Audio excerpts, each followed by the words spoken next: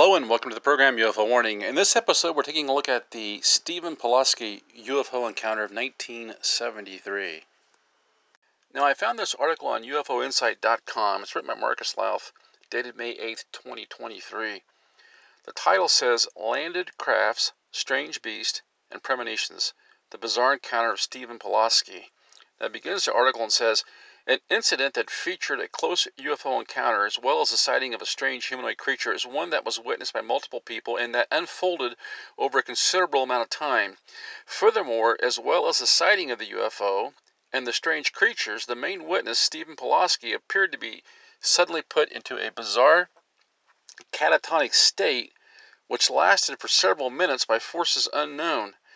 The incident was investigated both by the police and UFO investigators almost immediately following the encounter, with one police officer even witnessing part of the mysterious event himself. Indeed, the witnesses, not least Pulaski himself, were largely seen as reliable and credible witnesses. So here again you have a mass sighting of a UFO, multiple eyewitnesses, one of which is a police officer.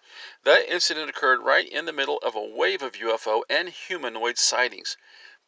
Perhaps only makes the account that much more credible. However, as we will explore, given the detail that apparent premonitions were made by the witnesses following the initial encounter, premonitions that seemingly proved to be inaccurate, many researchers have paid little serious attention in the case in more recent years.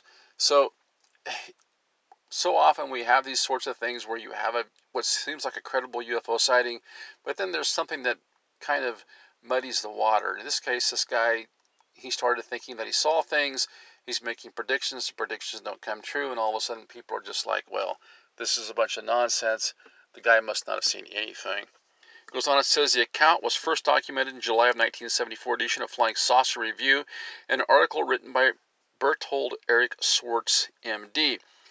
It says, according to the report, at around 9 p.m. on October 25, 1973, farmer Stephen Pulaski was on his farm in Greensburg, Pennsylvania, when along with multiple other people, including family members and neighbors, noticed a strange red orb-like object hovering over a nearby field. After watching the glow for several months, Stephen decided to investigate more closely and, along with his neighbor's 10-year-old twins, made his way toward the field. With him, he also took his wife. So he got the farmer, his wife, and his neighbor's two 10-year-old kids. As their vehicle got closer to the field, Stephen noticed that the headlights suddenly became dimmer, as if the power was failing. From his perspective, they could see that the object was descending toward the field. Stephen brought the car to a stop, and all three of them stepped outside and made their way to a small hill overlooking the field, and watched the object as it moved slowly across the field. As it moved, the object turned from red to bright white, so bright in fact that it lit up the entire area. From here, Stephen could make out further details about the object. He recalled that it was dome-shaped and like a big bubble, and was approximately 100 feet across. Furthermore, the object appeared to make a sound that was like a lawnmower. Now, this would have to be pretty memorable. I mean, you were saying this object, it's 100 feet across. That's, what, a third the size of a football field. Dome-shaped. It sounds like a lawnmower. All three of the witnesses looked on in awe. Then one of the young twins noticed something else. As they were watching the object, one of the twins suddenly brought their attention to a nearby fence, claiming he could see something walking near it. Stephen, although he couldn't make out any detail, could see two black shapes moving near the fence, and immediately raised his rifle. Well, what do when you see an unidentified flying object or an unidentified cryptoid? Well, I guess at least in 1974, you shoot it. Wow. It says, Stephen, although he couldn't make out any detail, could see two black shapes moving near the fence and immediately raised his rifle. Sounds like a really bad idea. When he pulled the trigger, he thought the shapes were likely bears. However, in that brief moment when the flash from the gun lit up the area in front of them, he could see there was something more out of the ordinary. Just let me interject here. You should never point your gun at something that you don't intend to kill, and never kill anything unless you know exactly what it is, as far as animals. I mean, this could have been anybody walking along here. So we have this guy, he's seen this UFO, he sees these two figures, can't make out what they are, thinks they might be bears, maybe something else, and just decides to go ahead and take a shot with a high-powered rifle. Given that the fence itself was 6 feet high, he would estimate that the creatures were between 7 and 8 feet tall, with one of the strange being slightly taller than the other. Now that's massive. And they were covered entirely in dark gray hair. Furthermore, they each had piercing green-yellow eyes. He could also hear what sounded like whines coming from them that he later recalled reminded him of a baby crying. At this point, in an attempt to scare these strange entities away, he fired his gun once more, this time purposely over the top of their heads. However, the two creatures continued walking toward him.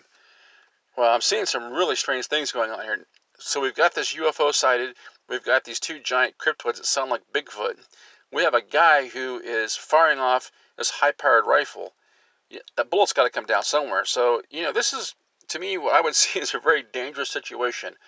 You have a person who is not practicing good gun safety, and two 8 and 9 foot tall cryptoids. What could go wrong, huh? It says, now fearing that the creatures were going to attack, Stephen fired the rifle, hitting one of them 3 times. As he fired, one of the young boys turned and ran back toward the main house. He watched as the creature he had shot held up its arm, seeming to reach for the other one. At the same time, the glowing object simply vanished into the air. Stephen backed up slightly, watching as the creatures turned around and made their way back to the way they had come. Both he and the twins who had remained watched them cautiously. After they had disappeared back into the darkness, the pair turned their attention to where the glowing object had been. While the object had indeed vanished, the area where it had hovered remained glowing. So you have this giant UFO set down. It's glowing there, 100 foot across, he says, dome-shaped. He notices across the way there's these 2 giant cryptoids standing next to a 6 foot tall fence. He estimates their height at 8 and 9 feet. So he does what any reasonable person would do, LOL, and begins firing on them with a high-powered rifle. Well, doesn't seem to dissuade these creatures at all. In fact, they come walking toward him. Finally, he fires directly at one of them, says he hit it 3 times. This creature raises its arm up in the air, he says, toward the other creature, and he notices at the same time that he just shoots this cryptoid. Sounds like a Bigfoot for lack of a better definition. The UFO disappears. But even though the UFO disappears, the ground where it landed is still glowing. That's going to be a pretty good sized spot if this thing is 100 feet across. Meanwhile, the 2 Bigfoot type creatures disappear into the darkness. The pair returned to the main house, and after being convinced, reported the encounter to the police. By the time they had arrived, both of them noticed how irritated their eyes had become. Trooper Byrne arrived at the property to investigate at around 9:45 p.m. He asked Stephen to accompany him in the patrol car to the area the encounter had taken place at. Byrne pulled the vehicle to the side of the dirt road, around 100 yards away from where the object had been, and the 2 men got out. They could immediately notice that the glow remained just as it had when Stephen had first left it. The pair walked along the fence toward the area, noticing as they went that a part of the wire appeared to have been purposely damaged. As they were inspecting it, the 2 men heard the sound of something walking in the nearby woodland. Sounds like maybe the 2 cryptoids had been left behind by this UFO. Bright lights and unnerving sounds. They turned their attention to where the noises were coming from. Both sensed that something was heading in their direction, and that something appeared to be very large, not least as the 2 men could hear what sounded like entire trees being ripped right out of the ground. More Sasquatch Bigfoot behavior. And I would just interject here. There is a thought that these Bigfoot are actually creatures that have been exiled here from some other dimension, some other place in the universe, and that what people are saying is these creatures that are just brought here and just dumped off, basically. I guess you could say they were rehomed to Earth. The 2 men turned and made their way from whatever was approaching. When they happened to stop, however, the sound of footsteps also stopped. Then, when they began walking away once more, the footsteps began again also. So here you have these things obviously being trailed by these creatures. As they continued on back toward the car, Byrne noticed a glow a little over 150 yards away. After a few moments' contemplation, Byrne stated he was going to drive toward the strange glow. However, after exiting the vehicle and walking to about 200 yards away from it, Stephen asked him to stop, telling him he didn't wish to go any further. Byrne decided to drive Stephen back home to the main house, with the intention of returning to investigate. However, before they could get back to the patrol vehicle, the two men heard the voice of movement in the woods once more. As soon as they heard the sound, both men rushed to the car. By the time they had returned inside, Stephen noticed a dark shape heading in their direction. Byrne put the car in motion and drove around 50 yards away before turning the vehicle around so the headlights would light up whatever was following them. However, when he did so, there was nothing there. Furthermore, the sounds had now also stopped. After a few minutes, the men made their way back to the house. So whatever is following these guys has disappeared. It says, an even stranger turn of events. It was around 10:30 p.m. by the time the men arrived back at the house. Byrne telephoned a local UFO organization and spoke to Stan Gordon, offering that something unusual had just taken place. Gordon, along with several others, quickly made their way to the area, arriving at around 1:30 a.m. Like when Byrne arrived, the group made their way with Stephen to the location where the incident had unfolded. However, by this time the glow had seemingly disappeared. What's more, there were no signs of increased radiation in the area. By 2 a.m., the group, along with Stephen, were at the location where they had witnessed the strange creatures. As they were there, they noticed that one of the nearby cows suddenly started acting as if it was scared of something. At the same time, they noticed that Stephen's dog also began looking in the direction of the cow, acting anxiously as it did so. Then things turned even stranger. Stephen began to reach for his face, rubbing his eyes over his head.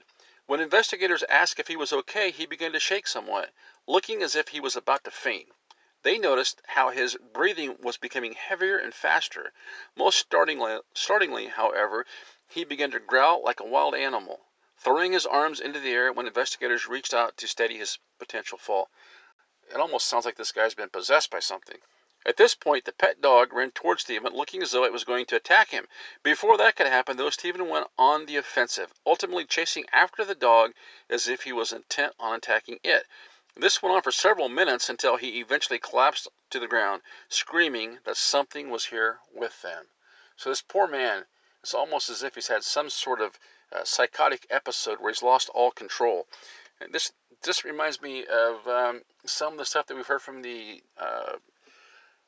Skinwalker Ranch stuff, where they're talking about hitchhikers and this sort of thing.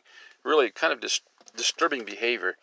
Now it goes on, it says, while this was happening, several of the other investigators also began to experience lightheadedness as well as trouble breathing. The group also noticed a sudden intense smell of sulfur. One of the investigators, George Lutz, suggested that they get out of here.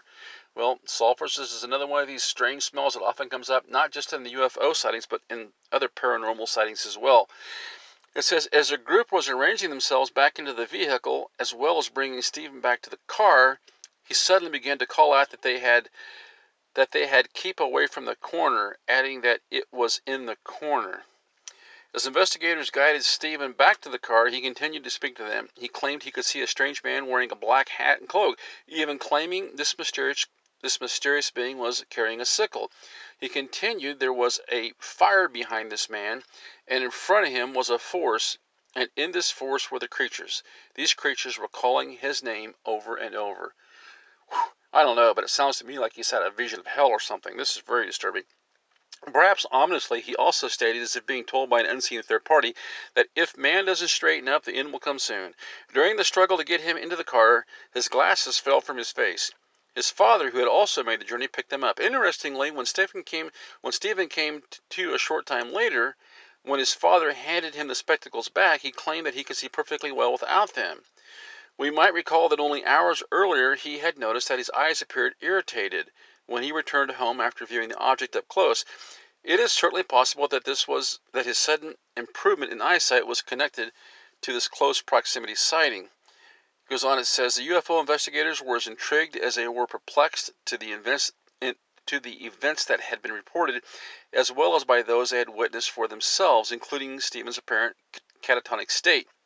Indeed, in the days and weeks that followed, investigators would study the case and Stephen quite intensely, with the overriding question being just what connected the UFO sighting to the strange creatures and the effect it had on Stephen. Perhaps of most importance, the fact that each of the encounters had multiple witnesses, 13 different witnesses in total, meant that it was certainly that something strange occurred that evening. Furthermore, investigators found Stephen and the other witnesses to be very credible and reliable, and when they interviewed, each version of events matched completely with the others. From these interviews, investigators were able to put together a timeline of events of what likely occurred that evening. It would seem that the lights were from a solid craft, which was likely at low altitude when it was first noticed. It then descended to the field and hovered a very short distance from the ground. As it did this, it gave off a sound that Stephen had recalled was very similar to a lawnmower, as well as lighting up the area around it. It also appeared to have an effect on Stephen's vehicle, causing its headlights to dim significantly the closer it got. Regarding the strange beings themselves, whatever they were, given the reaction to being shot, not least the immediate whimper that suggested it was in pain, it is also certain that it was a genuine flesh and blood creature. Now, I'm not sure I can really agree with that, simply because we know so many of these things are shapeshifters. They seem like they're not necessarily from another galaxy. We have to always remember we don't know where they're from. It seems to me just as likely that these things are interdimensional. And these creatures, and a lot of people think these Bigfoot, Sasquatch, whatever they are some sort of interdimensional creature that's able to function in our environment at a physical level, but it also does things that are just not humanly possible. The fast speeds that it can travel through heavy timber, and the superhuman strength, the fact that it seems like it can live somewhere where there's really not enough food resources to support it. The fact that we've yet to find a dead body of one of these things. All these things point to these things being some sort of being that's in a transitional state, coming from whatever dimension they're from into Earth. And it also seems oftentimes these things are associated with being left here by UFOs. As I said, it's almost like they're being exiled here, being rehomed here, I guess you could say. It says, regarding the strange beings themselves, whatever they were, given the reaction to it being shot, not the least the immediate whimper that suggested it was pain, is also certain that it was a genuine flesh and blood creature, and there was considerable damage noticed to the trees when investigators viewed them in daylight. However, despite examining the entire area, investigators failed to turn up any strands of hair or even blood from a presumably wounded creature, nor did they manage to locate any footprints on the ground. It is difficult not to notice the similarities in the description of the creature, large, tall creatures covered in gray-brown hair, to Bigfoot. As we might also note, there have been many UFO and Bigfoot researchers who have noticed some kind of connection between the two. It is also interesting to note that the creature seemingly disappeared into thin air, much like the glowing object, after returning back to the woodland. Some Bigfoot researchers suggest that there is a supernatural element to their exist. Might this be the case here? Might the two creatures have been Bigfoot creatures and did they mysteriously vanish from sight? Well, I think it's obvious to me that these things are some sort of interdimensional, paranormal, whatever you call them. They're right along the same lines of what we experience so much with these UFOs. Indeed, the creatures themselves are intriguing enough without the UFO sighting or the strange behavior of Stephen while at the location with investigators. Now it says investigators would understandably conduct extensive research on Stephen, not least with the other witnesses as to his past behaviors. All would state that not only had they not seen him act in such a way previously, but that the behavior that evening was completely at odds with his normal demeanor. Furthermore, he had no history of sleepwalking, feigning, or speaking in a strange trance-like state at any point during his life, perhaps ruling out that the behavior was some kind of medical episode. In fact, when they sought medical advice about the behavior that evening, it was suggested that the reaction was almost certainly to the events Stephen had witnessed and not an underlying condition. Interestingly or not, Stephen would have no memory whatsoever of the events after he began to feel faint, nor did he recall what he said, or what it might have meant when he was told. Of course, whether his episode was a strange and subconscious way of Stephen dealing with the truly bizarre incidents was unfolding around him, or whether it was some kind of long-distance communication between the strange entities and himself, is open to debate. But we don't really know what happened. But we do know what happened is that this UFO came down. Multiple eyewitnesses saw it. They saw these two large cryptoid cryptoids associated with it. They saw the UFO disappear. They saw the cryptoids disappear. That's all we really know for sure. Now it goes on. It says, although Stephen couldn't initially recall the events while in this strange trance-like state, the more he spoke with investigators, the clearer those events became.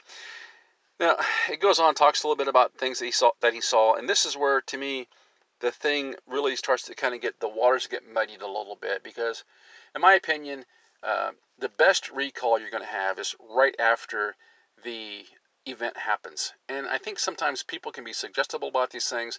The best thing to do if you have a UFO sighting is, as soon as you have it, just put pen to paper, write it down, try to just be as concise as possible, describe what you saw, describe where you saw it at, describe what time it is, and then you have that for your memory. That's what I did when I had my sighting, because you never know. Time can play tricks on you, and then you might be able to understand better what you saw down the road. For instance, when I had my sighting, I described the size of the object, how it appeared, as it kind of came up out of the ditch on the highway I was on, and then I described the size of it as it kind of floated overhead. And when I talked to the guy from Move On, he said, "What you're describing is, to me, is a object that is much larger." And I thought about that later, and I thought, you're exactly right. And that's when I was able to just go back from looking at my own notes and from the statement that I gave right after it happened to realize, oh, so what I saw was actually what you would consider one of these things to be a shapeshifter. Even though the shape itself was the same, the size of the object was basically filling the space that it was in. But when I saw it, I didn't even think of it that way. But by going back to my notes that I had written down immediately after and talking to the investigator, who I'd called like the very next day and described what I saw while the memory was still fresh, I was able to really analyze what I saw and how this thing acted. And I think with this case here, it's kind of an involved case, but I think the best thing that we can take from it is maybe not so much the things that the experiencer said afterwards or 6 months later or whatever. It's just that initial sighting that was witnessed by this group of people, this 100-foot wide UFO, dome-shaped UFO dropping down out of the sky with this bright light, sitting there. These two cryptoids that were sighted near the 6-foot fence line, so they could easily determine they were 8 and 9 foot tall. So you have a sighting of this large UFO, you have a sighting of these two cryptoids, and then you have a description of how this UFO just disappears into thin air. It's as if it's interdimensional. How the glowing spot on the ground stays there for some time, and then how the two cryptoids kind of hang around for a little bit, seem to really track this highway patrolman who's investigating the sighting and the experiencer, and then they themselves also disappear. To me, those are the main elements from this case. And what happens after that can be debated. It can take on a life of its own. It may not be that helpful in just trying to pin down exactly what type of UFO was witnessed in a situation like this. But the case is even more involved. You can go to ufoinsight.com and you can look this thing up. It's quite a long article. I've just gotten into the meat of it right here in the podcast. I enjoy this site. They have a lot of good stuff there, and they're very open-minded about stuff. I check it out. Until next time, this is UFO Warning, over and out.